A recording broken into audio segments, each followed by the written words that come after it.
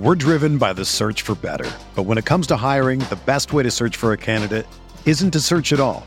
Don't search, match with Indeed. Indeed is your matching and hiring platform with over 350 million global monthly visitors, according to Indeed data, and a matching engine that helps you find quality candidates fast. Ditch the busy work. Use Indeed for scheduling, screening, and messaging so you can connect with candidates faster. Leveraging over 140 million qualifications and preferences every day, Indeed's matching engine is constantly learning from your preferences, so the more you use Indeed, the better it gets. Join more than 3.5 million businesses worldwide that use Indeed to hire great talent fast. And listeners of this show will get a $75 sponsored job credit to get your jobs more visibility at Indeed.com/Blue Wire. Just go to Indeed.com/Blue Wire right now and support our show by saying that you heard about Indeed on this podcast. That's Indeed.com/Blue Wire. Terms and conditions apply. Need to hire? You need Indeed. Hey guys, this is Steven, the host of the Guilty as Charged podcast. Thank you so much for tuning in. We are available on all podcast platforms as well as YouTube. We do appreciate any ratings or reviews and all subscribers to our YouTube channel. That being said, today's show is brought to you by Manscaped, who is our sponsor, who has been great for us. They've been an amazing partner to work with, and they have some great products to make sure that you are feeling your best for the upcoming summer months. If you're feeling a little frisky downstairs, they have the Lawnmower 2.0. They also have anti-chafing boxer briefs, which are a personal favorite of mine, as well as a ball deodorant and some amazing smelling cologne. If you use the code GUILTY at checkout, you get 20% off and free shipping your purchase. Again, that's the code GUILTY at checkout for 20% off. Thanks, guys. Enjoy the show.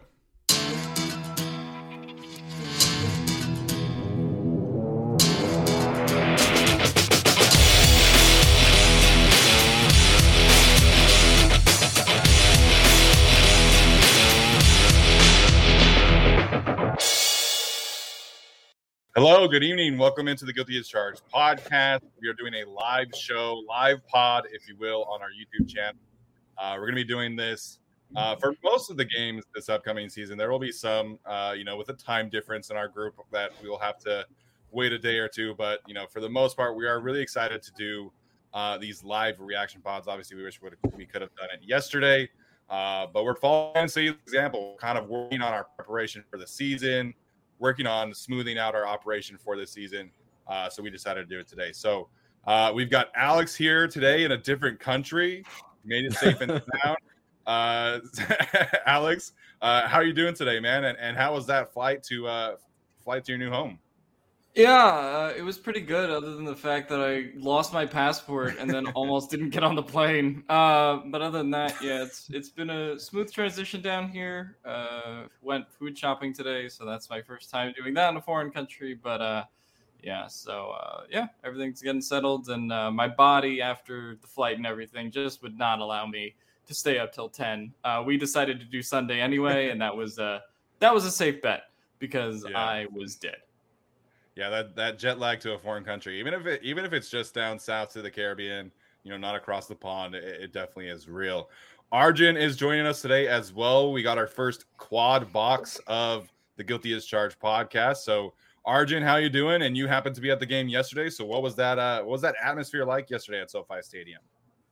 Yeah, so again, thanks for having me on. Super fun to do one of these with all four of us. I was the only one at the game yesterday. I had pretty good seats, and I thought it was a great experience overall. The game, obviously, like if you're not as like intense of a fan and you don't know like the backup players like we do, it might not. It's more for like the experience, but like I got a kick out of seeing some of the depth players play. I will say like it was more difficult than I thought to like follow the game and like follow the players, because like there were times where like I would try to watch a certain player and then I just missed what was going on the other side of the field. But yeah, great game overall. I think the Chargers played pretty well, and obviously we're going to be talking a lot about it. I'm super happy I was able to go see SoFi once before I go back to Michigan in like 2 weeks. That is probably like the most beautiful stadium I think I've ever seen in my life. Like hands down. Oh yeah. It's incredible. I love the fact that it was a night game, got to go, experience the whole sunset experience, night game kind of atmosphere was a lot of fun. I saw a lot of people complaining about the parking at SoFi Stadium. I mean, Tyler, you can speak on this too, but I mean, you didn't get to go to the full thing. So Arjun, what was the parking experience like yesterday? Yeah, so I mean, game started at 7 West Coast time, and so I got there at like 5. Honestly, like I knew I was driving from like the Irvine area, so already going up to Inglewood is going to be pretty bad, and so like it took about like an hour to get there, and to get off the freeway off into like the Inglewood area was pretty rough. But because I got there pretty early, the parking wasn't as bad. Like there were a lot of spaces open, and luckily I parked next to the exit, so like I got out within like 3 minutes. That's good. But yeah, I can totally understand how like if you get there at like 6:30 or like you're attempting to get there at 6:30, you're probably going to get there at like 7:15. So I would say like make arrangements to get there at least an hour and a half ahead of time, because like you're probably going to be planning for a lot of like waiting in lines, especially in the parking area. Yeah, and I imagine that gets even crazier once people start tailgating and things like that. Yeah. But we'll cross that border when we get there. Tyler, for those who were on Twitter last night, man, like it was a surreal experience listening to Jerry O'Connell shout us out on CBS, man. Like that was awesome. I'm sitting there at a wedding in San Luis Obispo, and I missed a notification from Tyler that he had tried to call me. And then he called me again, and we were able to talk. And it was just an exciting night, man. So how you doing? And recap the Jerry O'Connell stuff for those who missed it today. Yeah, I needed that, man. I was in a dark room visualizing and imaging cells from 10 to 6. So I'm like, I'm going to get home, get some Chargers football. And it was great just to watch Chargers football again. So nice for us to be chatting about a real game right now. And then also the halftime show comes around, and I figure, okay, I'm not going to spend the entire night just watching football. I can watch it at a different time. So, maybe I'll just log off or whatever. And suddenly I'm sitting there. I'm barely listening. And all of a sudden I hear blah, blah, blah, blah, something about kickers, guilty as, podcasts like Guilty as Charged and Locked On. I'm like, what? And also my fiance is like, oh my gosh, like what the heck just happened? And then we were all freaking out. And I obviously had to call you. And then I'm on Twitter like, somebody send me this video quickly. So for him to shout us out during the halftime report, and then later I found out at the post-game show as well. That was really, really cool. I don't know what we did to deserve that, but I really appreciate it so much. And he owes me because when we were at training camp, he interviewed everyone in front of me, then skipped over me and interviewed someone the group behind me and said, you guys look like athletes. And I'm like, well, fuck you, man. Thanks for skipping me. Do I not look like an athlete to you? Come on, Jerry. So, Jerry, I appreciate the shout out. That was amazing. That was a highlight of the year for sure. I needed that, so I appreciate it. That was awesome. Yeah, we just got to show Jerry. Now that Jerry watches us on YouTube, hopefully he'll see all those gymnastics medals behind Tyler and realize that he is, in fact, an athlete. I was good at something once, okay? So lots of fun night for sure. We'll talk about everything about the Chargers game. I see Matthew Henriksen has already done a super chat for us about the running back depth chart, and we will definitely talk about that. So we will definitely make sure that we hit all of your questions. We do want to give some of our general reactions. We're also going to talk about this stupid NFL Top 100, which is even more drunk than usual this year. Before we get to that, though, this podcast is going to be on the audio pod feeds as well. And so the audio version is also going to include an interview that I did with Zach Stevens, who is a Broncos beat writer who covers the Broncos for the DNVR network. Great conversation with him, talking about the Broncos, talking about the quarterback situation. Of course, we talked about it before Drew Lock, had his day of preseason glory. But lots of great info there. So make sure and check that out. The video version will be posted on a separate video tomorrow. So definitely some great intel there. Hey guys, welcome back to the Guilty as Charged podcast. Very excited about today's guest, who is Zach Stevens, a Broncos beat writer and beat reporter for DNVR. Zach, thanks for joining me today. How you doing, man? Oh, Steven, thanks for having me. I'm doing great. And as I told you when you reached out, man, what an awesome name for a podcast. Thank you. I really appreciate that. We actually had one of our listeners came up with the name. We had some options that we liked, and we kind of put it out on Twitter, and someone suggested Guilty as Charged podcast. So shout out to Riley. Everybody loves the name Riley, so thank you for that.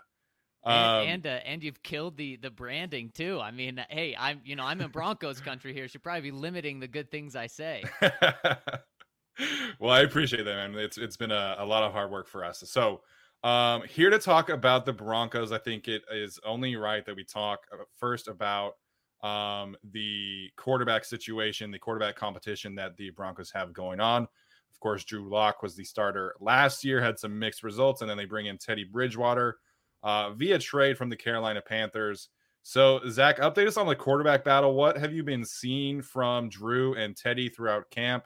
And maybe give your opinion on who the Broncos should choose ultimately. Well, before camp started, Vic Fangio said ideally he wants this decided as fast as possible, and he wants it to be decided by one guy pulling ahead of the other. We're over 2 weeks into camp now, Steven, and there's no separation. So, just reading from what Vic has said, it's not ideal. And, of course, everyone wants it to be decided in Broncos country as soon as possible. And, of course, they want someone to jump out and grab the job because then it'll show that maybe they don't just have their quarterback for this year, but they have their quarterback for the future. And that has not happened. I've been at every practice, and it's been just 50-50. Vic has called it even Steven, and that's what it's been. Drew wins a day, Teddy wins a day. Last week, it seemed like we were finally seeing some separation. Teddy putting together 5 straight wins, although they were small margins. And then Drew comes out during the Broncos scrimmage the next practice and wins that by a good amount. So really pulls that even again. During the joint practices with the Vikings, Teddy won the first day, Drew won the second day. So this is going to be something where we don't know a starter probably until at least the 3rd week of the preseason. I wouldn't even be surprised if they wait until the 1st week of the regular season to decide this. Now, what I've seen Drew really try to change who he is as a quarterback. He called himself a gunslinger last year, and that turned out to lead the league in interceptions. So now he's calling himself a calculated gunslinger, which in my interpretation just means a good quarterback. And he's trying to make better decisions. And from what I've seen, he is making better decisions. But for the most part, he's limiting the big plays that he has. And that's what a lot of people like about Drew is his big play ability, and he's really limited those so far in camp. Teddy, on the other hand, has honestly had more big plays than Drew. Everyone thought Teddy Bridgewater was this check down guy, and he's trying to show that he's more than just a check down guy. Right now, I think I give the edge to Teddy, and I think Teddy's going to end up being the starter for this team because I think if it's close, they're going to give the tie to Teddy. And the reason for that is Vic Fangio is making the call. He's coaching for his job. He wants to play defense and run the ball and not lose the game on offense. And he's going to trust Teddy a little more than Drew when it comes down to that because he saw Drew lead the league in interceptions last year. So I think he's going to go with the veteran option. I think they're still going to take a couple of weeks to decide this, but in the end, I do think it's Teddy Bridgewater. Yeah, from a Chargers fan standpoint, like watching Drew Lock is kind of frustrating because you watch the game in Denver and you see this really, explosive playmaker at the quarterback position, leads a game-winning drive, and then you watch him play in LA and it was like, man, this guy he just doesn't have it today. And so I can only imagine what that feels like as a Broncos fan, and your listeners are probably definitely more familiar with it than I am. Are they kind of? I assume they're running like the same system for both, right? Like they're not trying to change for Drew or change for Teddy at this point. Yeah, exactly. It's the same system. And Steven, this fan base is as divided as I've seen it over Teddy and Drew, because some people say, why would you go with Teddy? We know what Teddy is. He's a guy that, he can kind of be the pilot, but he's never going to be the plane for your team. He's a guy that's a 1-year fix. He's a guy that the Carolina Panthers just paid $20 million to and then moved on from him after one season. The Saints moved on from him after one season. The Jets moved on from him after one season. So why would you go with a guy that has a limited ceiling? But then people who want Teddy say, look, this team is good enough to make the playoffs with an elite defense, a good running game, as long as the quarterback just doesn't lose it for us. So you have that's the view on Teddy. And then the view on Drew, the people that want Drew, they say, look what he did against the Chargers in that fourth quarter in Denver last year. How he just led a massive comeback. He has the arm. He makes the wow throws. There's no question about that. He has the physical talent, but people who don't want Drew to be the quarterback say, he led the league with 15 interceptions last year. He had his opportunity last year. This is a guy that he can make the Broncos go from being a borderline playoff team this year to having a losing record. So it's really divided here in Denver, and that's not what you want when you're talking about your quarterback position. Yes, obviously, we Chargers fans are very fortunate to have Justin Herbert be as successful as he was last year.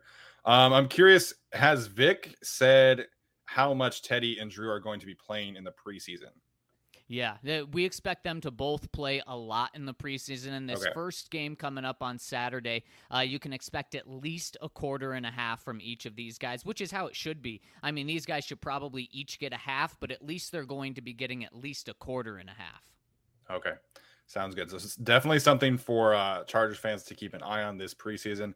I want to shift gears and talk about the players that will be catching the ball from whoever plays quarterback. Obviously, as a general NFL fan, you never want to see anyone go down to injury. Hopefully, Courtland Sutton is healthy this year. But as a University of Utah alumni, I've got to say, I was so happy that Tim Patrick finally got his chance. But now he's kind of stuck behind all those guys again. So talk to us about the Broncos skill players. Obviously, it seems like a very, very talented position group on paper. But what have you been seeing from that group in training camp so far? Well, there's no question who the Broncos' number one receiver is right now, and it's not Courtland Sutton. It's Jerry Jeudy. And now this is going to be a tough sell to Chargers fans after what he did in Los Angeles last year with having 5 drops. I mean, that was by far the worst game of his career. And it's probably going to be the worst game that he ever has in the NFL because it was a historically bad game by any wide receiver. But Jerry Jeudy in 13 practices now has 2 drops. So he's really worked on the drop issue. And then outside of that, the talent flashed all over the field last year with just his route running ability, his ability to get open, and that's only gotten better this year. In training camp, he's gone against one of the best secondaries, if not the best secondary in the NFL that the Broncos have, and he's open 95% of the snaps. So he is a guy that's going to have a monster season. I really expect those drops to come down, and he's going to have a breakout season, significantly over 1,000 yards. Courtland Sutton, he's still working his way back from the ACL. He's supposed to be 100% by week 1, but I'm tempering my expectations on what to expect to him from this year because we typically hear guys when they come back from injury, especially in ACL, they feel great. They're ready to go. But then that following year, we kind of hear them say, last year I was still working on it. And that's kind of what I'm expecting from Courtland Sutton. I think he's going to be very good, but with Jerry Jeudy being so good this year, as I expect him to be, I think he's going to be the number 2 receiver. And then you have the X factor of this offense, and that's KJ Hamler, former second-round pick last year. He is so fast, and if he stays healthy, which he had 4 hamstring injuries last year, so that is a big if. If he stays healthy, he is the big play weapon that this offense has so desperately needed. And then, Steven, a guy you talked about, Tim Patrick, he is a very, very good number 2 receiver in the NFL. Could even make a case to be a number 1 receiver, but he's just not going to get that opportunity here in Denver this year. Broncos are going to have a very interesting decision to make after this year. Do they just let Tim walk? Do they try to trade him in the middle of this season? Do they let Courtland Sutton walk or try to trade him because they're so confident in Tim Patrick? So that's a conversation for many months from now. But Tim Patrick is a guy where if Courtland Sutton or Jerry Jeudy get hurt, then you have a very confident guy to fall back on. Yeah, absolutely. And like I said, it was so good. Utah fans have always been familiar with Tim Patrick, but it was always, like a health thing. And then his one finally season that he was able to stay healthy, he had a great season for University of Utah. So very excited about him. I want to get your thoughts about some comments that the Broncos general manager, Mr. Payton, made a couple of days ago. Apparently finding a franchise cornerback is more difficult than finding a franchise quarterback, from what, obviously paraphrasing there. What'd you make of those comments, which obviously was, about choosing Patrick Surtain instead of choosing Justin Fields. So what did you make of those comments by Mr. Payton? Yeah, it was head scratching, and I've really understood everything George Payton's done up until this point. I understood why he drafted Patrick Surtain over the quarterbacks. I personally didn't agree with it. I thought they should have gone with either Fields or Mac Jones, and from everything I'd heard, they really like Justin Fields. So to me, those things didn't add up. But then hearing him say that is really the first time when I've completely disagreed with him. Now, we talked to him today, and he tried to clarify that by saying he values the quarterback position extremely high, and it's the most important position in sports, as it is, and it should be viewed that way, but still just a little confused with his thinking there, because he said quarterbacks are available more than franchise cornerbacks, but to me, he's just not weighing the importance of the quarterback position, because there's no question the quarterback is way more valuable than a franchise quarterback or cornerback, and the Broncos have had quarterbacks fall in their laps the past few years. You have Case Keenum, you have Joe Flacco, you have Trevor Siemian, you have Paxton Lynch.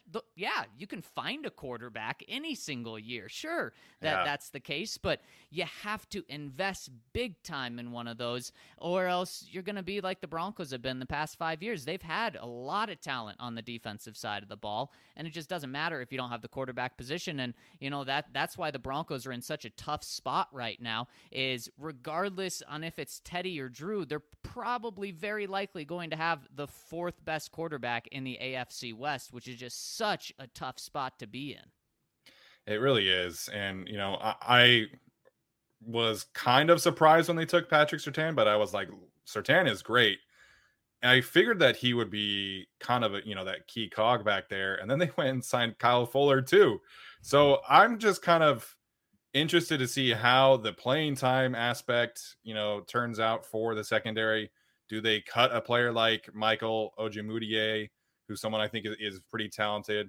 What do you think ends up being kind of the rotation for this Broncos secondary? And do you think they maybe do cut someone like Ojemudia? Yeah, one thing that I've been very encouraged with on the defensive side of the ball is they're using all of their top 4 cornerbacks nearly every single play. So they're running dime a ton. Okay. In my mind, and from everything I've seen, dime is going to be their new base, which is just pretty incredible. That's kind of on the forefront of where the NFL is now, because now you see people using nickel kind of is their new base. Well, the Broncos are stepping that one up and doing dime, where they have 4 cornerbacks, 4 potential starting cornerbacks on most teams. And then, of course, they have all-pro safety Justin Simmons next to Kareem Jackson, which means they're really going to rely on their 4 guys up front, Bradley Chubb, Von Miller, and then Shelby Harris and Draymond Jones in the middle to defend the run, because they're only going to have 1 linebacker on the field at a time. But when you have 4 cornerbacks that you have such a big investment in, you have to have them on the field. I think Michael Ojemudia is going to end up making this team as the 5th cornerback, but there's some depth there where the Broncos are going to have to cut someone that's going to be picked up by another team and make their roster. Now, it was interesting, George Payton also told us today that he's received a lot of calls about the Broncos' depth at cornerback. So whether we're talking Ojemudia, 5th, 6th string type of guys, or whether we're talking Broncos potentially moving on from one of those top 4 guys, it is interesting. From everything I've seen, though, they're ready to commit to 4 guys on the field this year. That's really interesting. And obviously, you got to play to your strengths, but that's quite a philosophy change for Vic Fangio, because I went back and studied the Bears defense this year, this summer, ahead of, getting ready for the Chargers, to try and see what the Chargers do for their linebacker and like how they're going to use them. And so to see Vic Fangio go from having Danny Trevathan and Roquan Smith playing like 90% of the snaps between the two of them to now hearing that he's going to be mostly in dime package, that's quite a change for him.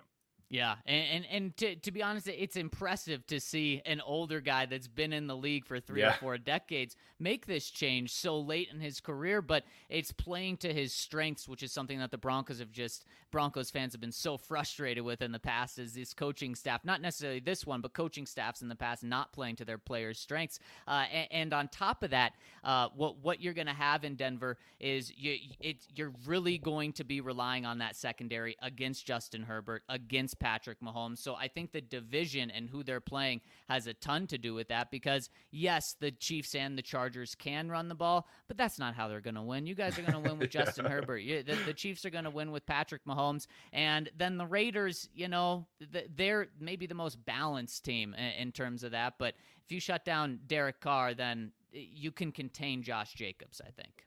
Yeah, I know there's been a lot of chatter at Chargers training camp about like getting the running game improved and keeping those guys healthy. And like, yes, that's important, but like, who are we kidding? It's going to be about Justin Herbert. Same with Patrick Mahomes. I'm hearing Chiefs fans talk about Clyde Edwards-Helaire being like the X factor, and he might be, but man, it's all about the quarterbacks in this division, and that's what makes it so fun. Yeah, and that's what makes it so terrifying for Broncos when they clearly have the fourth best quarterback. Yeah. How is Von Miller doing? I as a casual fan again, I've always been a big fan of Von. Such a great player. Almost single-handedly wrecked this Super Bowl for the Broncos and the Carolina Panthers. How's Von been looking coming back from his own injury?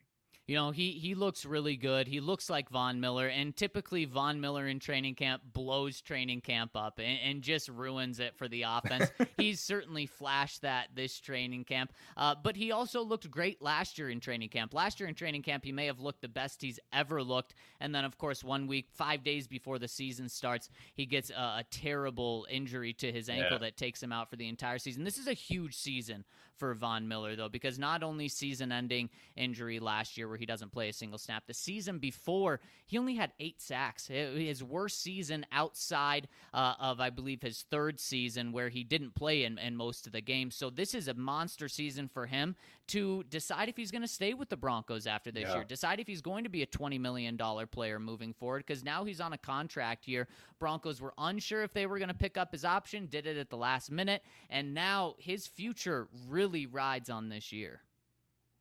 Yeah, absolutely. Very similar situation to what, we just experienced with Melvin Ingram. And hopefully, Von Miller's season ends up being better than, Melvin Ingram's does. But definitely something to keep an eye on there. Let's talk about the AFC West as a whole. Obviously, it seems like everybody is kind of, vying for that second place behind the Kansas City Chiefs. Obviously, you never know for sure in the NFL. But I feel very confident in saying that the Chiefs are probably the best team in the AFC again. What do you make of the rest of the AFC, and how do the Broncos fit in there? I mean, it all comes down to Justin Herbert when you talk about the AFC West, because like you said, Steven, you know what the Chiefs are going to be. They're going to be extremely good. And especially after losing that Super Bowl last year, I think that they're just going to want to torch the rest of the NFL. Yeah. So that's why I think it's going to be hard for any team to keep up with them. But heck, if Justin Herbert builds off the season that he had last year, and to be fair, going into the draft last year, I was not a Justin Herbert fan. The Broncos were connected with taking him if he came out a year before, and I thought, oh no, that's not a guy I want to touch. And then he's totally proved me wrong. And so now I'm all on the Justin Herbert train because he's proved me wrong and had such a good season. If he builds off that, then who's to say that they're not keeping up with the Chiefs? Now, I still give the edge to the Chiefs, but maybe it comes down to week 17, week 18, when the Chiefs finally pull away. And if Justin Herbert is that guy, well, they're going to have the number 2 seed in the AFC West locked up. The Raiders aren't going to be able to keep up with them. And the Broncos, even with the great defense, aren't going to be able to keep up with them. But if Justin Herbert kind of has some sophomore struggles, then I think that number 2 spot is wide open for the rest of the AFC West. And it just, for the Broncos, it depends on how good their quarterback play is. If they have average quarterback play, that's all the Broncos need is average. Then they'll be fighting for a playoff spot. They'll be relevant in the beginning of January. But last year, they had, bottom 3 quarterback play. Teddy Bridgewater wasn't great with the Panthers. That's why they moved on from him. But all they need is average. And that's, again, why I think they're going to fall back on Teddy, because they're going to say he has the best chance of not being a top 5 quarterback, but of being an average quarterback for this team. They're going to be built on defense, like we've talked about, in the running game. They have the 4th highest paid running back in the NFL this year, and a guy you're very familiar with, Melvin Gordon. And then they have a second-round pick, a guy they traded up for in Javonte Williams. They're going to roll with those guys, and they should have a pretty good run game. So if the quarterback play is average, they'll be competing with the Raiders. They'll be competing with the Chargers as long as Justin Herbert doesn't look like a potential MVP. Yeah, I mean, that's crazy, man. Like, we didn't even get to talk about Melvin Gordon and Javonte Williams. And I love Javonte Williams coming out of the draft. I thought he was, right there with Najee Harris as like the best back in the class. So, so many interesting storylines for the Broncos this season. Chargers fans, make sure and give Zach a follow on Twitter at Zach Stevens.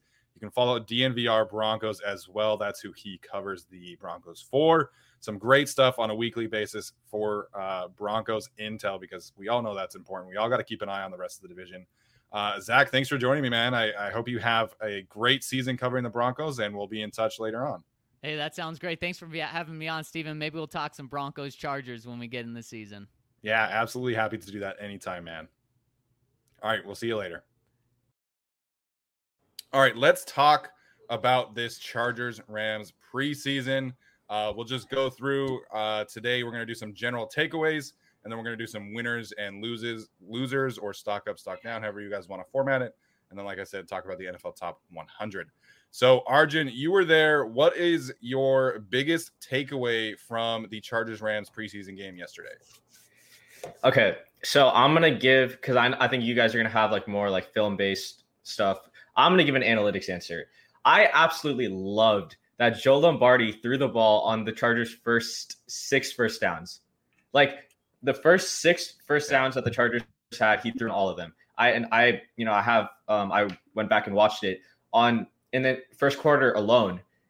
I think it was 8 first downs. He threw on 7 of them, and he only ran once. And the only time he ran was on 1st and goal. Like that's just amazing to me. Like, that, Brandon Staley's data driven. He said that in his press conference, and to see it actually happen on paper is awesome. And yeah, it could just be with Chase Daniel, and we don't know how this is going to translate with Justin Herbert. But even if the passes weren't like an actual pass, if it was a screen pass or a swing pass, the intent is there, and that's what really mattered to me. And like I talked about this in the intro, like I didn't have Wi-Fi, so I couldn't tweet about it while the game was going on. But luckily, like Popper, he does a good job of going a little more in depth.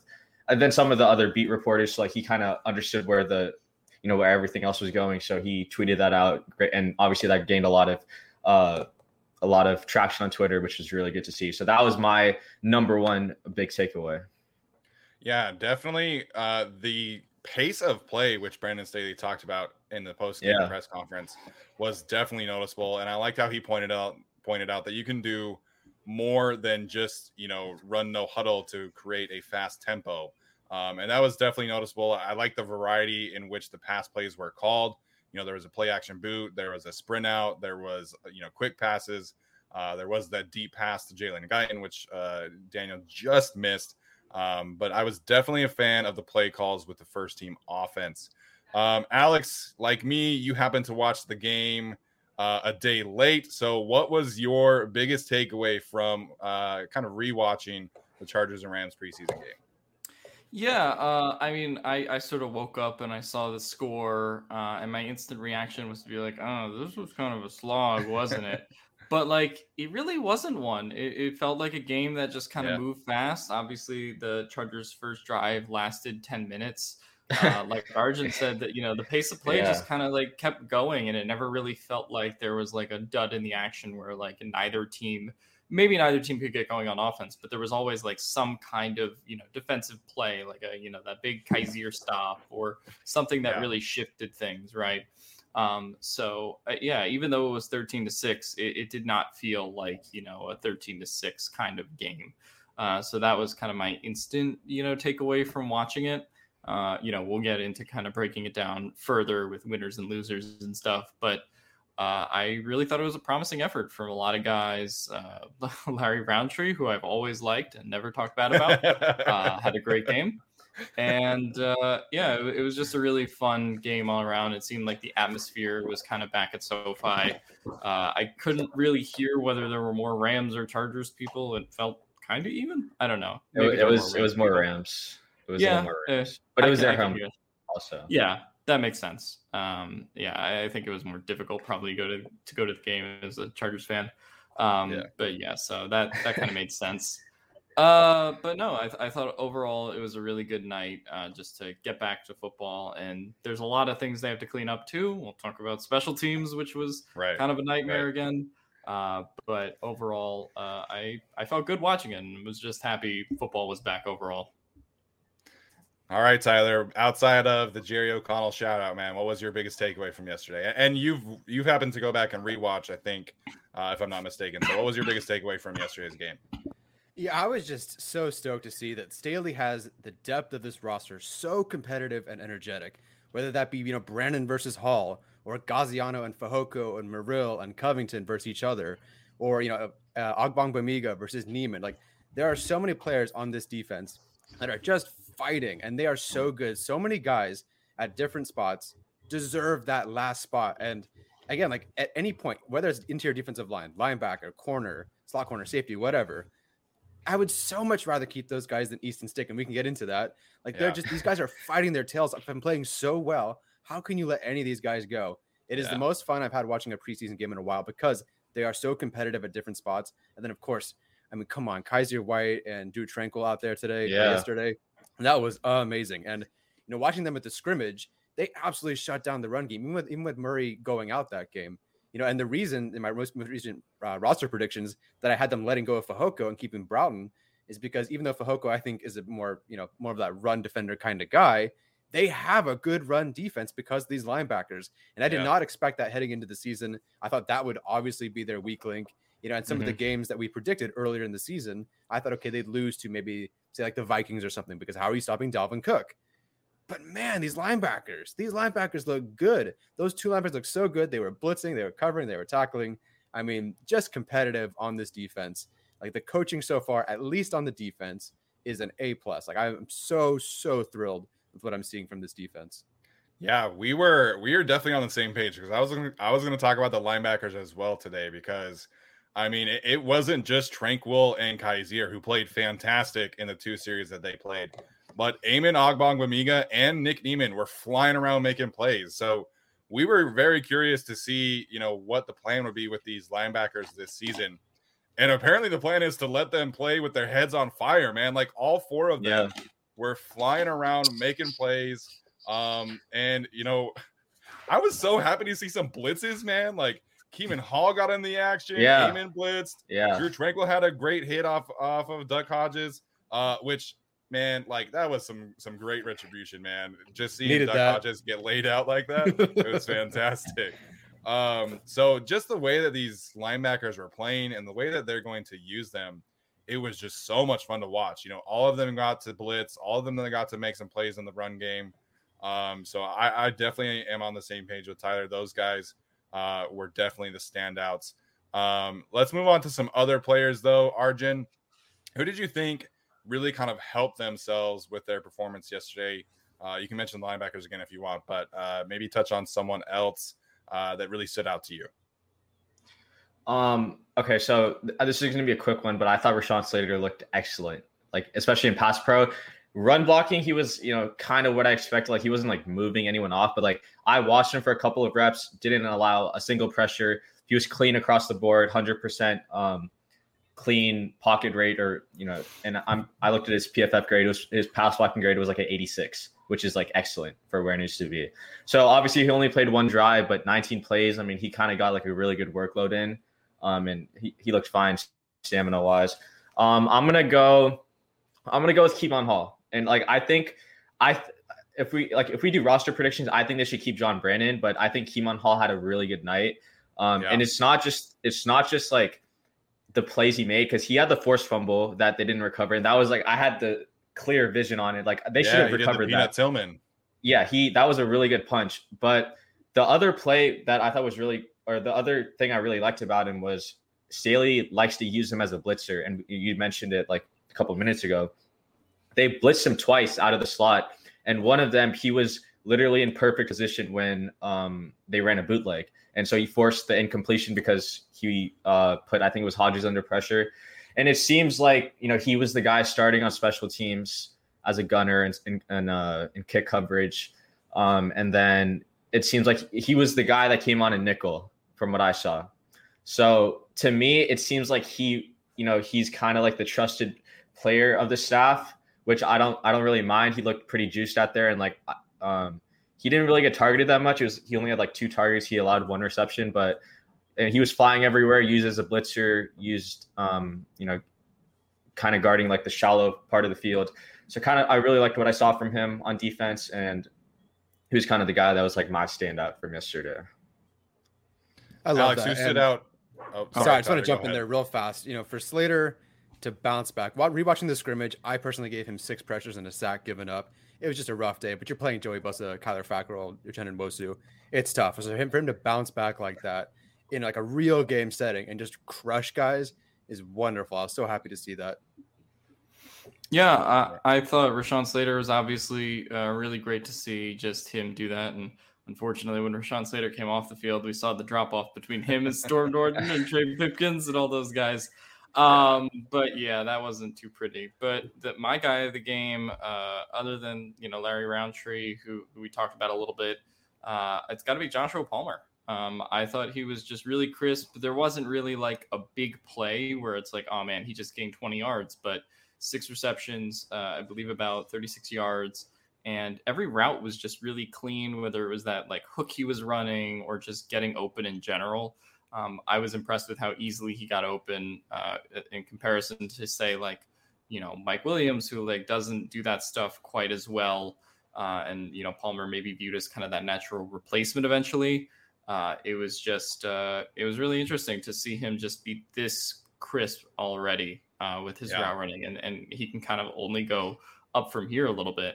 You look back to that clip of the Senior Bowl, which is him kind of getting open and finding that separation, and I think he's really only going to get better as time goes on. So I really liked what I saw from Josh Palmer, which is why he's in the thumbnail.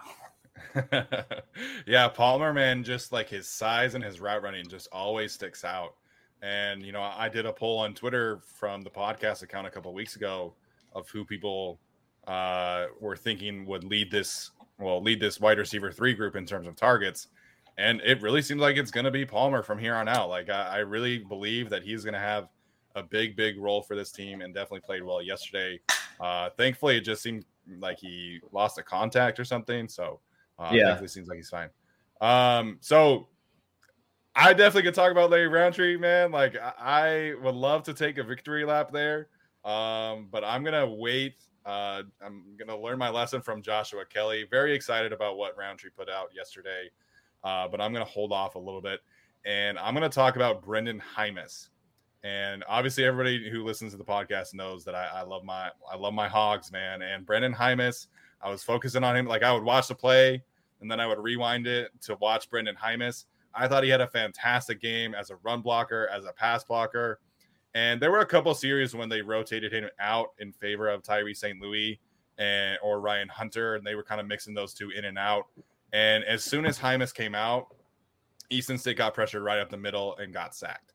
Jaimes, like you could definitely be a double-edged sword here, but he really seems like the 6th best offensive lineman in the group already. And like I know people love Scott Quessenberry, and I like him as well. But I think the upside with Brenden Jaimes this year is really going to express itself. And I'm excited for his future. And I thought he played excellent yesterday, both as a run blocker and as a pass blocker. Man, this rookie class is really I don't remember the last time a It's rookie crazy. class took their best traits and they all translated so far to the NFL. Like, granted, no real games yet. I get it. But like everyone is translating so well. That's got to be coaching, right? I've never seen something like this before. Yeah, it definitely is. It's coaching, and I just think like they knew specific traits, like what they were looking for in all of these players. And we can talk about Larry Roundtree now, because I think, with the running back battle, which we can get into, which was a question, I was like disappointed in Justin Jackson. Like I know he got hurt, but it just didn't really seem like he was very decisive. It was a lot of dancing. It was a lot of hesitating. And, we saw that clip from Joe Lombardi's Mic'd Up. Like, he doesn't want that. He wants you to just go, see the hole, hit the hole. And we saw that a little bit from Joshua Kelly, who I think, his yards total does not paint a very pretty picture. But I like the way that he ran. I like the style with which he ran. And then you saw Larry Roundtree come in and, hit 2 holes really hard for big plays. And then Darius Bradwell did the same thing. So that's definitely a concern for me with the way that Justin Jackson played. And then, of course, he had to get hurt too. So I'm not booting him off the roster just yet, but I am definitely concerned about Justin Jackson going forward. Definitely concerned there. I hope, because I think each back was able to run an angle route at least once, and Jackson just looked the most crisp running that and in the open field. But I think the other two guys, Kelly, sort of a drop, sort of a high throw from Daniel, and then I think either one of Bradwell or Roundtree ran it again, and it looked fine. Jackson just has a little bit of an edge as a receiver, and I would love that role for him for sure. He lined up in the slot at the scrimmage, so he's doing different things like that. I like that for him. Okay, you know what? Here comes the dislikes.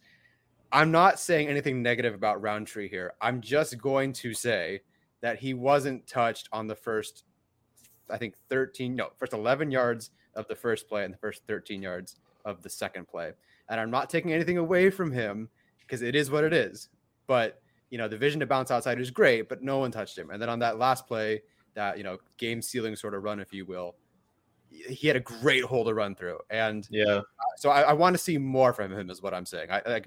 Can't take anything away from him. I'm just also saying he wasn't touched for the first 13 and 11 yards. And then the other 6 carries were for 14 yards. So it is what it is, but that's kind of mean. So my guy I'll get into, my dog's barking, whatever, I'll just let it go. So my guy is Nick Niemann, and I wasn't sure how he was doing considering as soon as Murray went down, Ogbongbemika came in when they were playing at the scrimmage. I'm thinking, okay, what are they doing here? And I was actually surprised that they were both on the field at the same time rather than rotating like they did at the scrimmage. But it's really nice to see that some of his best traits, shedding blocks, making tackles, good tackles, that was all on display. And he was pretty solid in coverage too. Not that he had a whole lot of opportunities to show out in coverage, but, overall the stat line is, 6 tackles, 2 run stops, 1 pressure on a pass rush rep, allowing just 1 catch for 7 yards in coverage. And, not that Ogbongbemika played terribly, but Niemann was just a little bit better, particularly in coverage, obviously. And so it was nice to see Niemann have that game. It's like, okay, here's what I can do. Because I just didn't really get to see him do much outside of yesterday's game. Yeah. So I'm gonna talk about. I think I agree with everything Tyler said, especially the Roundtree thing. He had holes when he broke off those burger runs. It wasn't like he created them for himself. It felt like it was well schemed or well blocked. I'm gonna answer Craig's question, and also I wanted to talk about this after Steven did, but PFF actually had Heim is at they graded him as a 48.6, which is pretty bad. And this is only looking at his pass protection. But I'll give you the reason why. So it wasn't anything with pressures. He had 30 pass blocking snaps and only allowed 1 pressure. The problem was they graded him as getting beat without a pressure 4 times. So it's called he got beat on the play, but it didn't generate a pressure. They gave him that 4 times. I would have to go watch it again to see where the plays are. But that's where he's graded at. I don't, I'm not sure if you agree with that or not, Steven. No, that's a hard no for me. Okay. I was surprised it was so low, but I didn't expect it to be super high. There were a couple of mistakes in there. Yeah. No, there definitely were some mistakes. And I don't want people to misunderstand that I'm painting him to be like Zach Martin all of a sudden. But I thought he played really, really well, which we can talk about Zach Martin later, and I will. But Alex, go ahead, Arjun.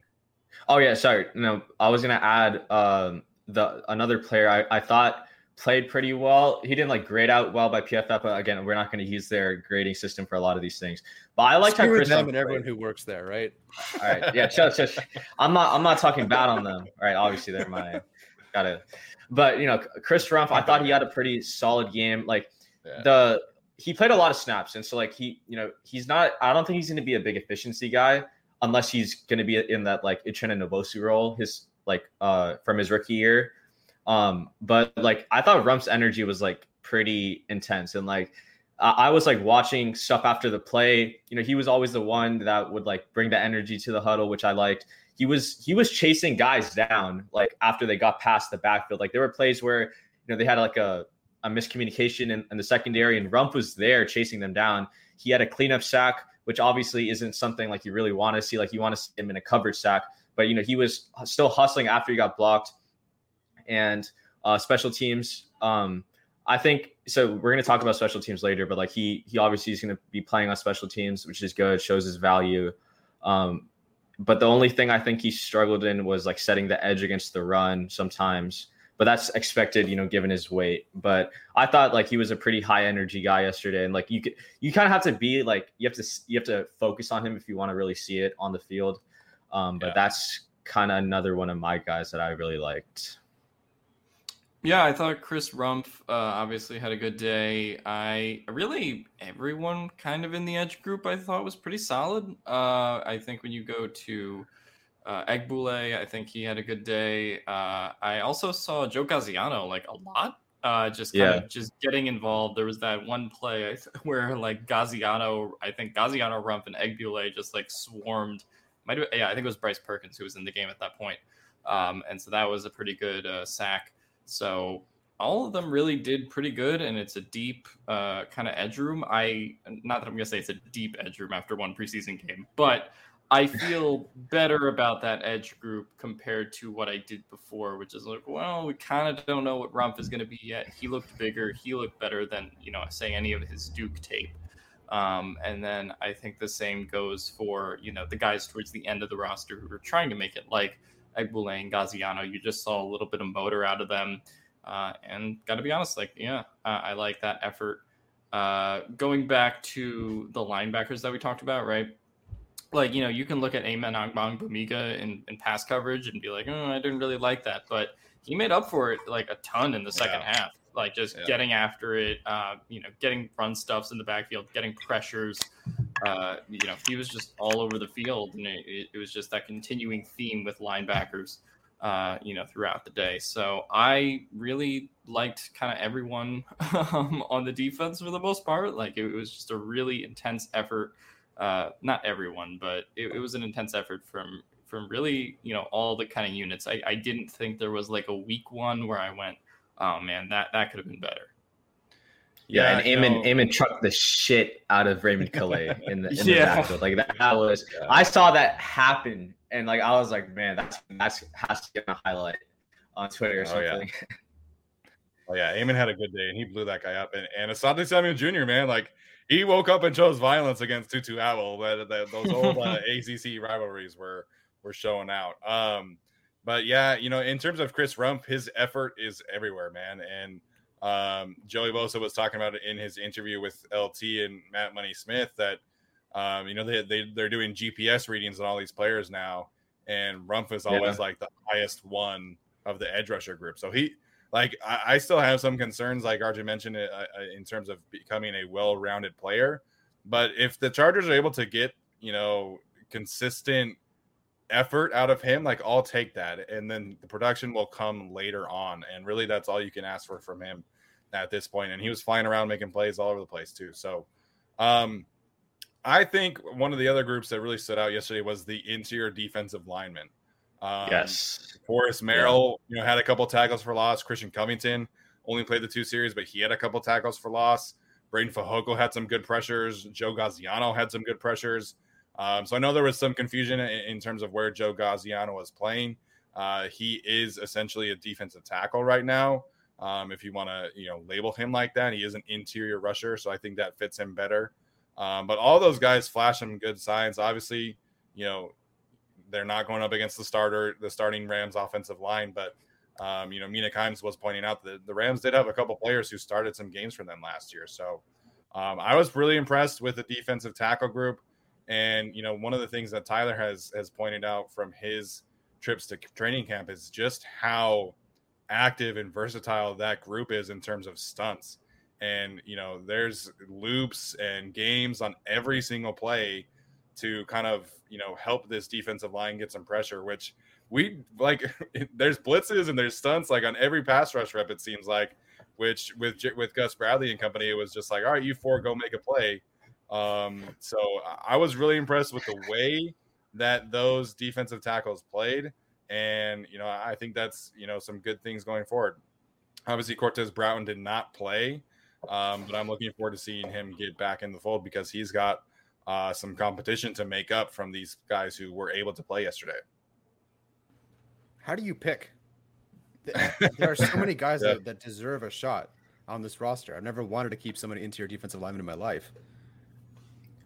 Yeah, I can actually like I think this is a really good segue. So like when we're having this like Roundtree versus Kelly discussion, right? I think one of the big things that gets brought up in the analytics community is like the idea of confirmation bias, right? So I'll put it this way, right? Cortez was a draft pick and Fehoko was an undrafted free agent.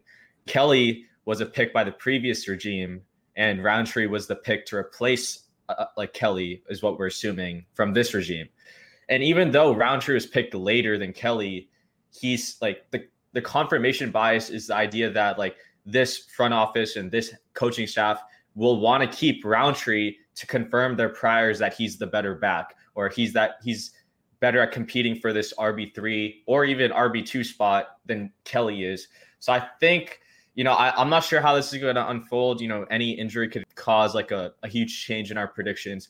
But when I look at it, I think confirmation bias is probably going to be the number one thing that determines a lot of these roster decisions. And like, I'm not saying Cortez Broughton is better than Fehoko, but that is something you'd have to keep in mind, especially like since I'm not sure who's the one making decisions. Like, we don't know if this is Tom Telesco's team, Brandon Staley's team, or is it like it's a good marriage, right? Yeah. But I think that's something to keep in mind to kind of answer Tyler's question, if that made sense. Yeah, I mean, I think that makes sense. And in terms of like Broughton and Fehoko, I think we talked a little bit about this last pod where I think I would give the edge to Broughton, but not by a lot. In terms of this like current regime, like I don't really think they care either way because I mean, Fehoko was an undrafted free agent by the previous regime and Cortez Broughton was a pick by the previous regime. So like there's not like a ton of differentiation there. I could definitely see it with Roundtree and Kelly because the new coaching staff pretty much did draft Roundtree and you can kind of go through a bunch of other positions on the roster like the Neiman pick as well versus some of the older linebackers who've been on this team. So I would kind of just say it's going to be interesting to see what decisions they make and who they cut, which I'm sure we'll get to as we approach closer to the 53-man predictions episode by the end of the preseason. But yeah, no, do we want to start getting into some losers from yesterday? So I was thinking that we take a little break to take some questions. Okay. And then do losers and then talk about the special teams, which could definitely be a part of the losers. But yeah, we'll take a couple seconds to answer some questions. I know someone commented about the first cuts. They have to get to 85 players on Tuesday. Did we decide if they're at 88 or 89 right now? They're 88. Okay, they're at 88. So they have to cut 3 players before Tuesday at noon. So let's get to a couple other questions. I think Kessman's gone because Staley mentioned in his presser it was Vizcaino. I don't know, Vizcaino, like whatever. I don't know. Everyone's got their own thing, man. Tyler was saying Vizcaino, I was saying Vizcaino, and then they were like Vizcaino. So Vizcaino. I don't know. Yeah, I was like, yeah, Staley didn't mention Kessman at all in his post game presser. So I think it's firmly between Baj and Tristan. Yeah. Which they could definitely make that an easy thing with Kessman. Unfortunately, I think Alex was the most excited about him, but we were all pretty excited about like the possibilities of adding that kind of leg to the team. So Thomas Martinez wants to know our thoughts on Donald Parham. According to what's his name, Siciliano, Andrew Parham. The freaking phonetics were a mess yesterday, so someone needs to fix that for the future Rams games. Yeah. But I thought Donald Parham was really good yesterday. I was really pleasantly surprised at what he was able to do as a blocker.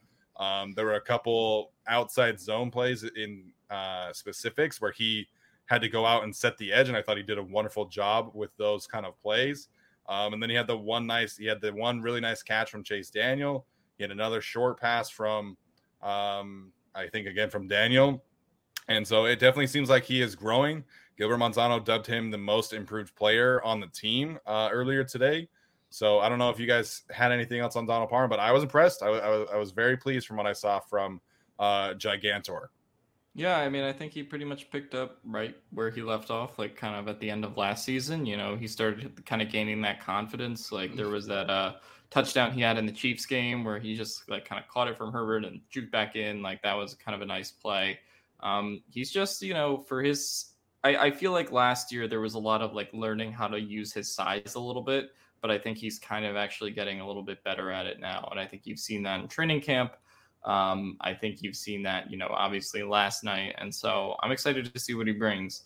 I didn't see a lot of Anderson last night. I'm sure he was blocking and stuff. Did you guys see a lot from him, or? He was on the field, but he did not get targeted. Okay. Yeah, Parham's interesting. I didn't think he'd be used almost, I wouldn't say equally as Cook, but in the scrimmage, I get going back to the scrimmage, but that's the first team, so I'm going to watch it. He was moved around quite a bit outside in the slot, inline tight end. Like, I was surprised how often he was going to be used in different spots as a receiving tight end. And McKitty, it seemed more like the blocking tight end. McKitty was okay last night, but from what I'm seeing from Parham, like, he's going to have near equal opportunity with Jared Cook as a receiver. Yeah, I guess I'll add on to that. So, like, I just wanted to see him be used more in the red zone, especially on that first drive where it was kind of like the starters, like, they weren't like super efficient in the red zone. They didn't run the ball particularly well, but it was good to see him as like the tight end one of the group. And like Steven said, he had a couple of nice catches in the game. Yeah. Bolt Brett, shout out to Bolt Brett, man. The Rashawn Slater versus Joey Bosa graphic was truly an epic day on Twitter. What's your favorite Jerry O'Connell film?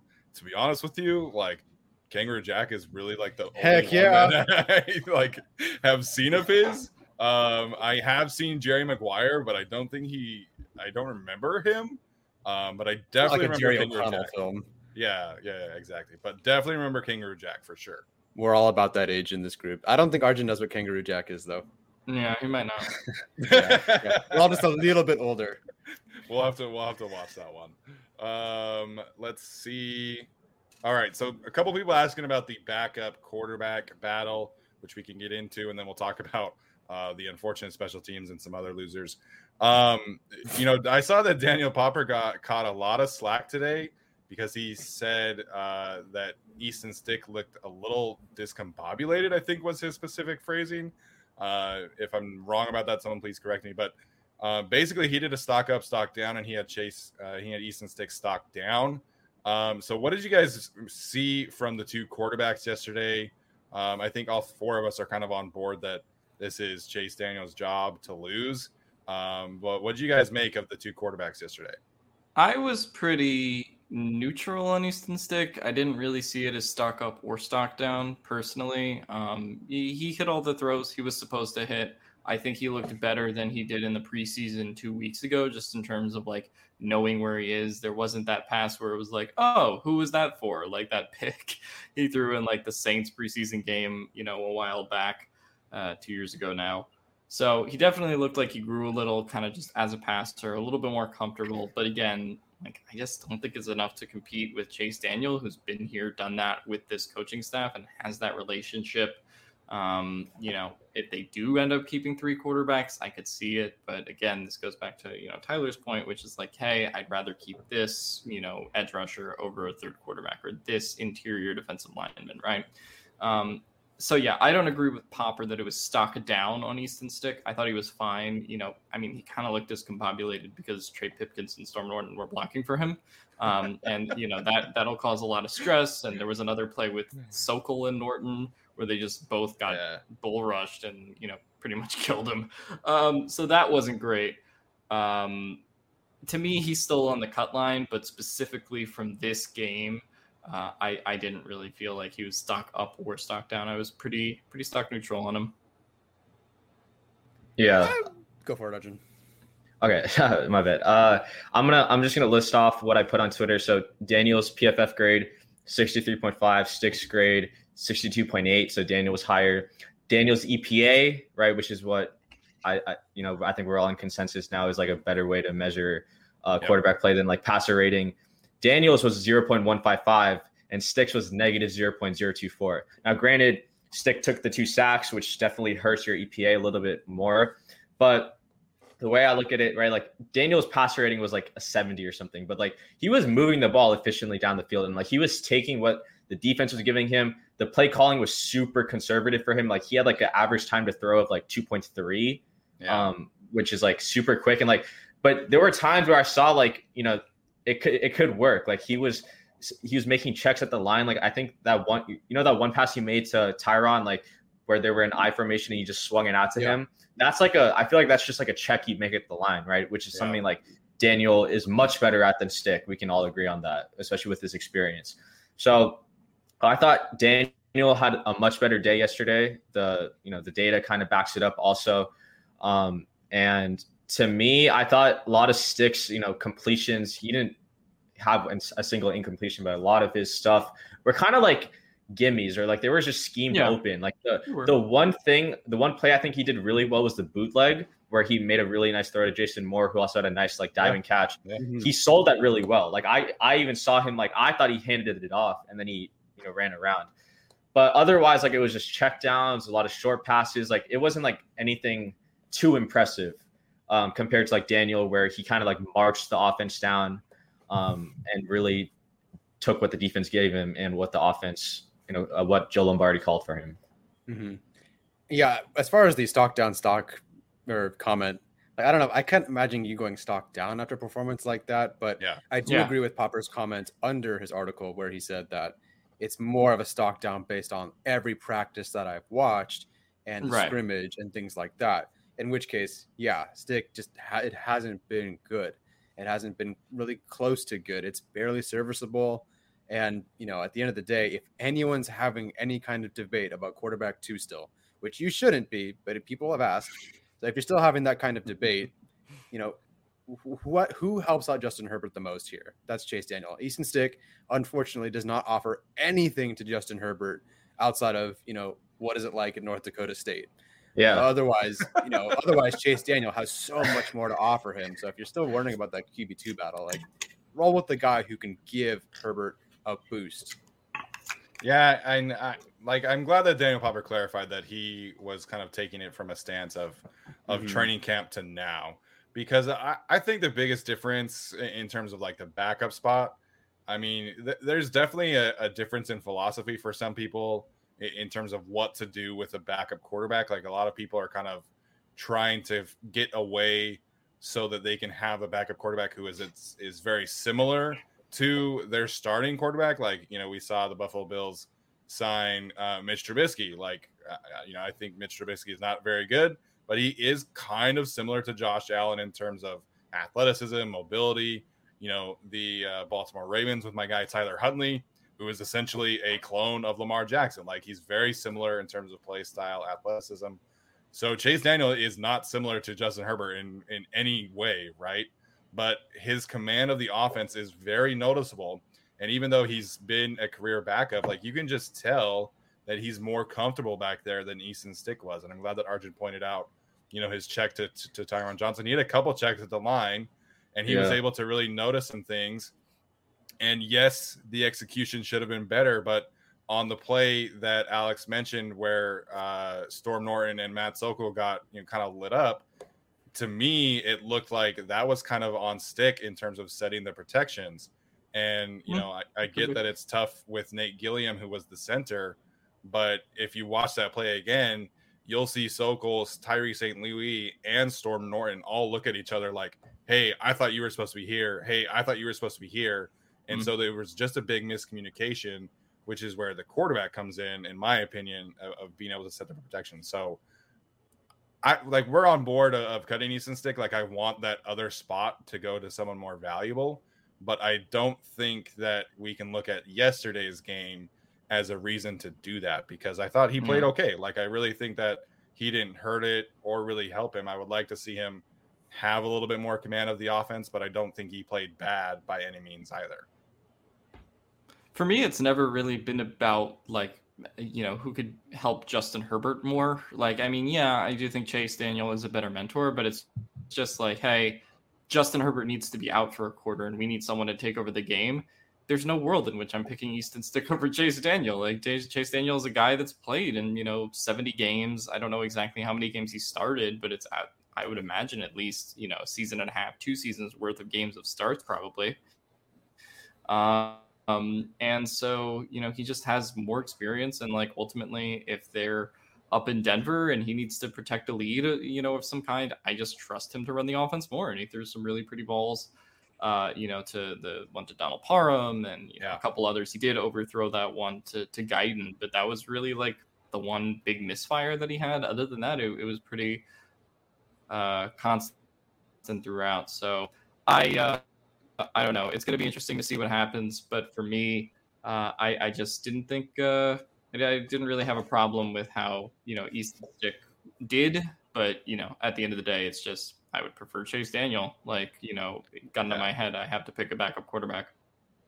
Yeah, and it really seemed like that first drive, like you could kind of see Chase Daniel coming into a game and playing well, and moving the ball with the first team offense kind of setting. So definitely something to keep an eye on for him.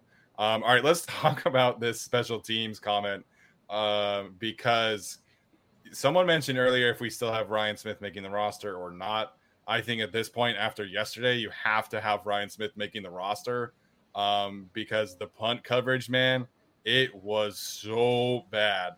And Tutu Atwell is very fast, but man, when you have a punter like Tai Long who was really in the zone yesterday, he really had some great balls, but the punt coverage was awful yesterday. Yeah, I'm just gonna throw this out there. Random observation: did the field just look slippery? I feel like a lot of guys were just tripping and slipping on that field yesterday. I honestly thought the same thing. Like it felt like on the Atwell and the I don't know who the other returner was, but like the person who was supposed to be setting the edge just like fell down. It was like you just gave him that lane wide open. I don't know. I mean, they've been practicing on grass and then now they're on turf. That could be a possible thing, but I mean, yeah, you're right, Taylor. Like, it did look bad for a little bit, and like I had my hands in my face after a couple of those even with the holding calls. Like it was just hard to watch. Yeah, I mean, we were just kind of going into this like expecting like, oh, here comes better special teams, and it's not there yet. I mean, to me, this looks very similar to kind of what we saw last year in terms of bad penalties, bad punt coverage, and kickers who can't kick touchbacks. It got pretty problematic there for a while. I really, the punt coverage, I just feel like is again a personnel thing. If they have Ryan Smith there, it might have been better. I do think it would have been. But the really concerning thing for me with special teams is like those are going to be the guys who are playing special teams, right? Austin Eckler, this is not 2017. He's not going to come back and play gunner and do all that, right? And you're not going to have like some of these Chargers who have played special teams in the past do it again, right? So, and again, it's still 4 weeks away, really a month away still from the regular season when they kick off. So they have some time to work some things out. I do still have faith in Darius Swinton to get it done. But the amount of like penalties, particularly like how do you delay a game on a kickoff? Like twice and on the punt. Yeah, I'm gonna point out with that. I think it was the punt with Lachlan Edwards, like where we were pinned on our own end zone. Yeah, I actually watched Staley and Swinton try to talk to the ref about it. I think there was some like miscommunication with the play clock, but like I literally saw Staley like struggle to understand like what was going on because like it seemed like the play clock happened like faster than it was supposed to. So like the punt one, I don't think it should have happened based on like Staley and Swinton's reaction, but like how do you have a delay game on kickoff? Like that's just like so like more flags like that happened before the play is just like maddening to me, Yeah, and it's one of those things where I was just like, I woke up, I checked the box score, and it's like, okay, this, Vizcaino went, 2 for 2 on field goals, Badgley hit an extra point, like, okay, but like it was really bad. Like the kick, I really don't feel like any confidence in this kicker battle. Like Vizcaino's probably in the lead, but I really have no confidence in him to really be the guy that, hey, you need to hit a 45-yard field goal to end the game. I don't think that he's like that guy yet that I really trust. And, one of the advantages to him is like, hey, he has a bigger leg. His kicks were going about as far as Badgley's last night. And I think that was kind of rough for someone who expected more. I just hope it gets better. It seems like Alex Kessman is out of the conversation at this point, but it was just really rough the entire game. The punt coverage was bad. Some people said the kick coverage was good. That I thought was all right. But kick returning, punt coverage, like all around, it was a burn the tape kind of game. I have a question. Do you think it's possible that the coaches would ask? Now, again, trying to prevent injuries, this wouldn't be a good thing. But do you think the coaches ask the kickoffs to go to a point where they can be returned sort of intentionally so you can get those reps? No. No. No. I don't know, man. I think the kickoff coverage was really good. I mean, the hit that Darius Bradwell put on whoever was kick returning was awesome. Mm-hmm. You know, Chris Rumpf had a kickoff tackle as well. I guess one of Badgley's kickoffs did land in the end zone technically. It did. But yeah, I don't know. Like, we might have to seriously have Tai Long be the kickoff guy again, which is just kind of an issue because, like, you look at their plan for him.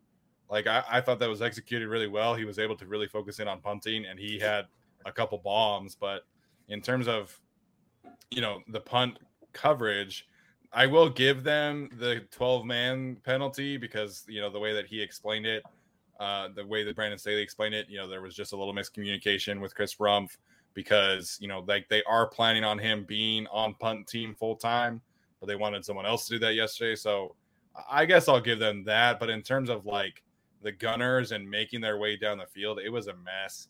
And Ryan Smith, I don't know if he's able to really solve all that. Like, I think Keeman Hall and I think Tavon Campbell were the gunners yesterday, if I'm not mistaken. I guess in a regular game, it's going to be Ryan Smith and maybe someone else. But, like, get Tyron Johnson down there for all I care. Like, just get the fastest guy on the team and have him just go run down there and be the gunner. Like, if that's Tyron's role, like, so be it. But punt coverage has got to be better. And, I wish I knew a way to say, like, hey, do this and it'll be better. Like, I don't know enough about special teams to do that. Yeah. But it was bad yesterday. Yeah. Two things with that. One, Staley explained the miscommunication better than Anthony Lynn ever did. So that's like a plus. There you go. Yeah. Lynn would have just said, that's on me. I got to be better. Yeah. And two, weirdly enough, I saw Asante Samuel playing gunner, or he was playing. Yes. Mm-hmm. Yeah, he played gunner, right? Okay. Yeah, he played for, you know, in the game. Okay. Does gunner go both ways? Like when you're the punt and the receiving team? I want to say yes. Okay, because when Chargers were receiving, when Chargers were receiving, he was the guy that was like blocking for a couple snaps. So, like, I'm not sure if you call that the gunner, but like he was like the outside guy for a couple of reps, and it wasn't just like Keeman Hall and some other corner out there. Yeah. No, I'm definitely concerned about it, and like I wish I knew the solution, but it seems like we might be looking at like marginal improvement at best, which kind of sucks. But hopefully they're able to kind of, you know, figure it out. And if Ryan Smith isn't able to stay healthy, then that's going to be a big problem. All right, let's talk about some other losers, and we'll wrap this conversation up. Let's talk about some losers. There we go. You know, unfortunately, okay. So my wife just texted me. Corey Linsley did check in on the NFL Top 100 at number 60. So nice. I personally was surprised by that. I did not think that he would make it when I saw freaking Teron Armstead at like 72 and Zach Martin at 85. But very happy that Corey Linsley made the list. So we're putting Herbert ahead of Linsley. Yeah, so. like I said, it's top 40. Well, he's got to make it there. I don't owe you jack shit yet until he makes that top 40. Yeah. He's going to get 41. Yeah.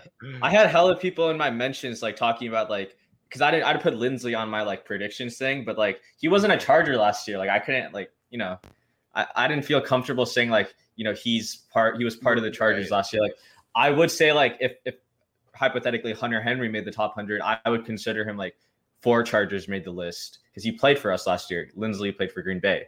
Right, so he's not a Charger yet. He is now, but yeah, I'm happy for him. He definitely deserves it. Like I saw they put Ryan Kelly in like the 60s, so I was like, Linsley has to be better than Kelly. You know? I just didn't have any confidence because when they did the ESPN survey, which isn't players, like it's executives. Yeah, but Linsley was behind Ryan Kelly, like he was like the 14th. Or 13th, you know, interior offensive lineman. That's so crazy. I know that he deserves to be on this list 100%. But I definitely did not have confidence that he was going to do it. So just really quick, since we've started, They announced Baker Mayfield at 71, Eric Hendricks at 70, Ryan Kelly at 69, Josh Jacobs at 68, KJ Wright at 67, who until recently was a free agent, which is kind of funny. JJ Watt at 66, Calvin Ridley at 65, Demario Davis 64, Fletcher Cox at 63, AJ Brown 62, Chase Young at 61, and then Corey Lindsey at 60. So that's Who where signed we're at KJ? right now. Who signed KJ Wright? The Raider agent. The Raiders. No, he's still a free agent. I missed- Still a free agent. I missed that. Oh, I he's thought still they a free signed agent. Yeah, that's He right. He had a visited. visit. Yeah, that's Yeah. right. Oh, okay. Yeah. Huh. He actually fits Okay. pretty well in defense. I'm not gonna lie. Like he probably play the Sam linebacker, like the strong side, Yeah. or he could. I mean, he could potentially replace Littleton on like Yeah. nickel packages. But Well, it's the same system that it's the Gus Bradley Yeah. Seattle system. So, yeah, same old shit. but I mean, yeah, I had to laugh yesterday. One of the Raiders reporters was like, "Oh my gosh, a Gus Bradley blitz," and I was like, "I don't miss Yeah. that shit, man." And then the Lions were a mess in the 2-minute offense, which was, oh man, just do not miss that old stuff at all. All right, let's talk about some losers. Unfortunately, if you want to call them, like full-on losers, I'm not going to say that, but maybe stock down if you want. I think we have to start with Joe Reed. Yeah. Unfortunately, I don't see a way that he makes the roster at this point. They gave KJ Hill 30 reps yesterday on offense. I think he did return a couple kicks, but Jason Moore had 21 reps. Austin Pearl had 10, equal to his. So, and he didn't play a single offensive snap until late in the third quarter. So, unfortunately, I just do not see a way for Joe Reed to make this roster, which sucks. But, I think he's the biggest loser of the day. Yeah, that one was tough. Okay, I don't know if it's going to loser or stock down. I think it'd be stock down. I think it potentially is Austin Prohl, just based on that game, because he wasn't working until, with the second team. He wasn't working until the second half. And then they were running quick screens or slants to like Geithner, Johnson, or whatever, which kind of saps his role that I've seen in training camp. So, while he did end up having like one punt return and it was like short and sweet and, to the point, just running down the sideline, I don't know, like KJ Hill went out there first on offense. KJ Hill went out there first on special teams. And maybe that's just how they did it. Coin toss. You two are fighting. You get the first half. You kind of get the second half. But I was surprised to see not only Pearl not make it into the first half, but also have some plays, because Daniel's been targeting this guy like crazy. So for them to pull him in favor of other guys was odd. I was actually surprised to see how little he was on the field. Yeah, I would say stock down on Prohl and Reed in general, and that's kind of unfortunate for both of them. I still think Prohl has an okay chance to make the roster, but certainly kind of less likely with how much he was on the field last night. That's sort of one of those training camp. Oh, this guy's doing really well, and then actually he didn't even play. So there's a couple of those every year where training camp ends up being a little bit of a fugazi. All right. Craig Smith, who watches the show, he had a really great tweet where he said, I'm sure that Trey Pipkins is a great guy. I'm sure that he helps old ladies cross traffic really well. And, he just does everything. Great Samaritan. He sucks. Like, oh my God. He was on roller skates the entire game. Norton looked out of sync. I would say, like, it has to be Pipkins as the loser just because Norton ended up playing more snaps. But really, my loser is whoever is behind Brian Bulaga. And that is a concern because of how much Bulaga has been injured. I just do not have much confidence at all, like in anyone to fill in for him. And that was the case last year. And as Senor says in the chat, Trey Pipkins was getting like wrecked really by third stringers. I didn't have much faith that he would amount to anything this year, kind of especially after last year. Like, he's a project that hasn't panned out. So, like, at this point, I'm not really, like, losing sleep over it. But it's just one of those where it's just, like, it's disappointing to still see him like this and not even really any more developed than he was, his rookie year. Like, he just looks like the same player in terms of, what we've seen from him. So, That's unfortunate. Yeah, someone points out Trey Pipkins does train with Trent Scott, so he had some Trent Scott vibes last night for sure. Oh no! Just real quick before Arjun jumps in, like I will say that I think Pipkins has improved as a run blocker. Like I think he is better as a run blocker, but the thing with Trent Scott is really just like he doesn't have a strong understanding of balance and leverage. And like his initial sets are fine. His initial punches are fine. It's when the rusher then does like a counter attack, or the rusher, the quarterback sets deeper than he thinks, or the quarterback is rolling out, one of the ways. Yeah. And it's just the adjustment factor. Like Pipkins doesn't have a way to adjust. And that's the biggest problem. Because I think, from second 1 to 2, he's fine. It's after that. It's after Easton Stick, is holding the ball a little bit longer. It's after Chase Daniel is holding the ball a little bit longer, or whenever there's a stunt or a blitz or something like that. So it's just the adjustment factor for him, which I don't know how that comes to be. I thought Norton was okay, but I definitely do not feel great about either one of those being Brian Bulaga's backup. And it sucks because it's like you probably have to keep both at this point and try and let them develop enough in practice like throughout the year, and then hopefully Bulaga is able to kind of stay healthy. It's not a great situation for them to be in.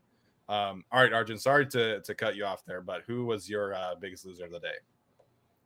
Yeah, so I'm actually going to give someone not many people talked about, but I was really watching him on the Chargers' first defensive series, and he actually didn't impress me at all. And that was Uchenna Nwosu.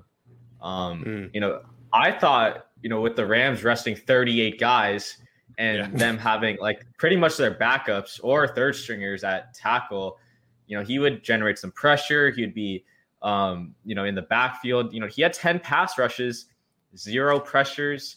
Kyler Fackrell had 3 in the game. Nwosu didn't necessarily look like he was setting the edge against the run. I don't know who's going to be quote unquote starting. I know they're going to be playing an equal amount, but Nwosu and Fackrell to me is I've said this before. He fits the Joey Bosa mold, and Nwosu and Chris Rumph are the more skinnier athletic players, right? So it was a little bit concerning to me to see Nwosu didn't make that much of an impact. And the Rams quarterbacks were holding onto the ball for a decent amount of time. Their average. Perkins and Hodges, their average time to throw as a whole was over 3 seconds.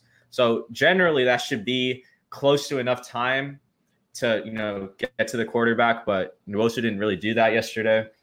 And actually, I didn't think Asante Samuel looked too good. I think he got picked on a little bit.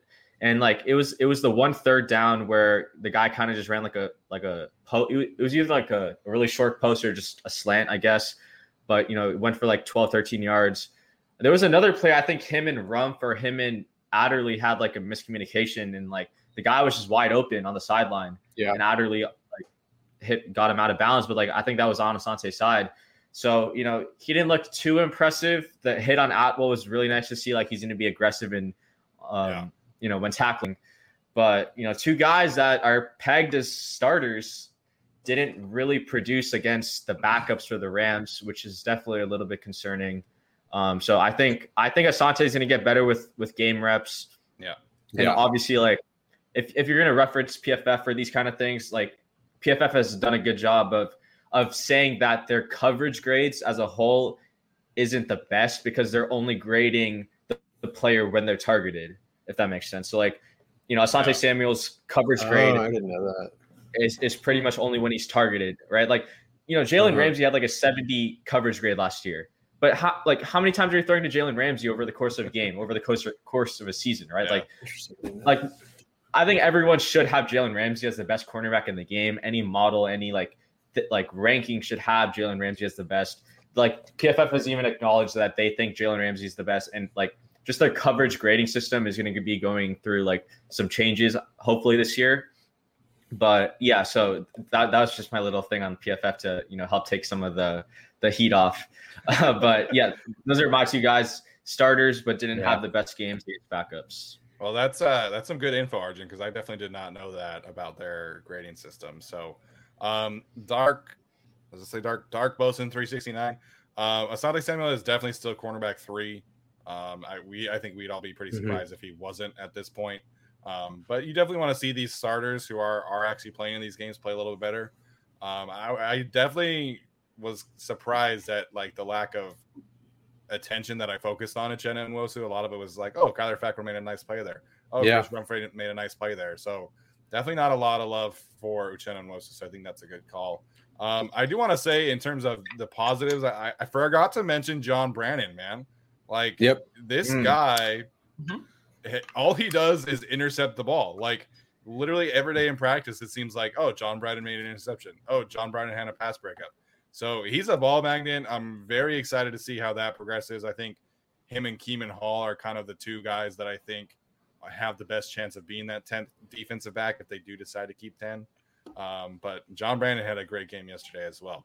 All right, guys, any other final thoughts today before we wrap up? Justin has been announced on the NFL Top 100, so I assume that is coming later on. But Alex, we'll start with you. Any final thoughts before we wrap up today's show? Alex, speechless. What was the question? Sorry. Any final thoughts? Oh no. So someone did mention in the chat. I think it was Senor that like if Pipkins was a 6th or 7th rounder, then like maybe we wouldn't be crushing him so hard. But like that's kind of the I didn't really like how Norton or Pipkins played yesterday. But Norton is ultimately like an XFL guy who may or may not work out, but it's pretty low risk either way. So I think the 3rd round pick on Pipkins specifically is looking worse each day, unfortunately. Yeah. No, but other than that, I thought it was overall a pretty good game for the Chargers, all things considered. Most important thing, like you kind of got out with most people healthy. Justin Jackson did get hurt, which is something we'll have to monitor. But I sort of think Larry Roundtree put Joshua Kelly more so on the hot seat than Justin Jackson personally. But we'll see kind of what happens. Obviously, they play the 49ers next week. I did just want to mention at the end of the show, when it comes to the preseason, starters, I totally get Derwin James and Keenan Allen and all those guys not playing. I don't think they should. And, you want them healthy for opening day.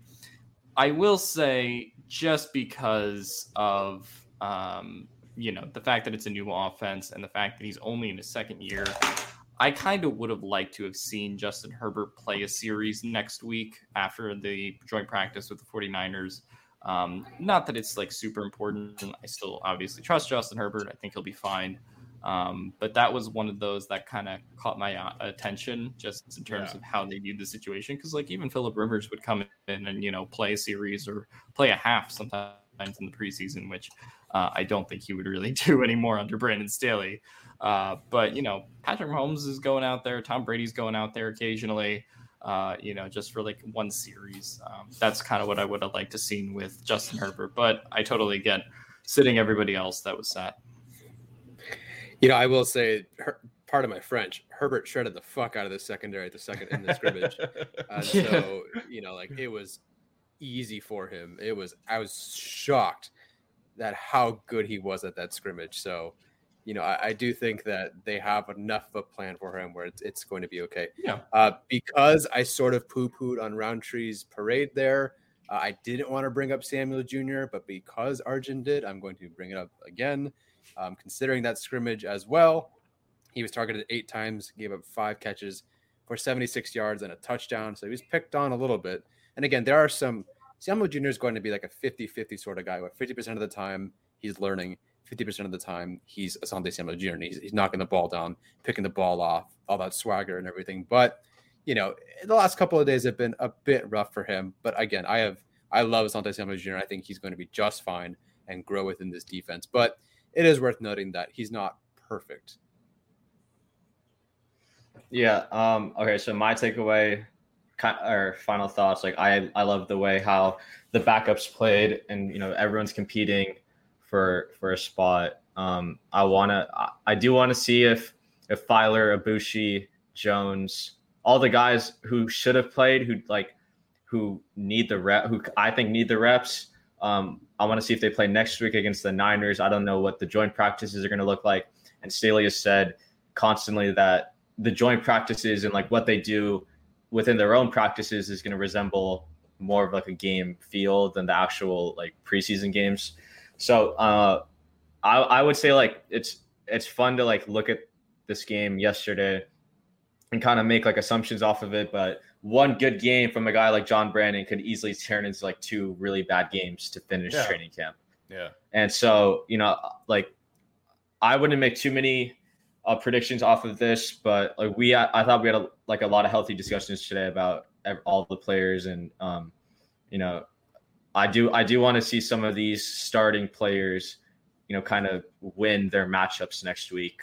And that's kind of what I would be looking for on TV. So like Nwosu and Asante. And obviously if Filer and Ibushi play next week, obviously going to be watching the line and see how that looks with Slater, Filer, and Ibushi all in there. Yeah, so Staley did say after the game that he wanted those guys to play, you know, Ibushi, Filer, Jones, and Tillery specifically. But with the amount of players the Rams were resting, he just didn't feel like it would be advantageous for them, which I totally understand.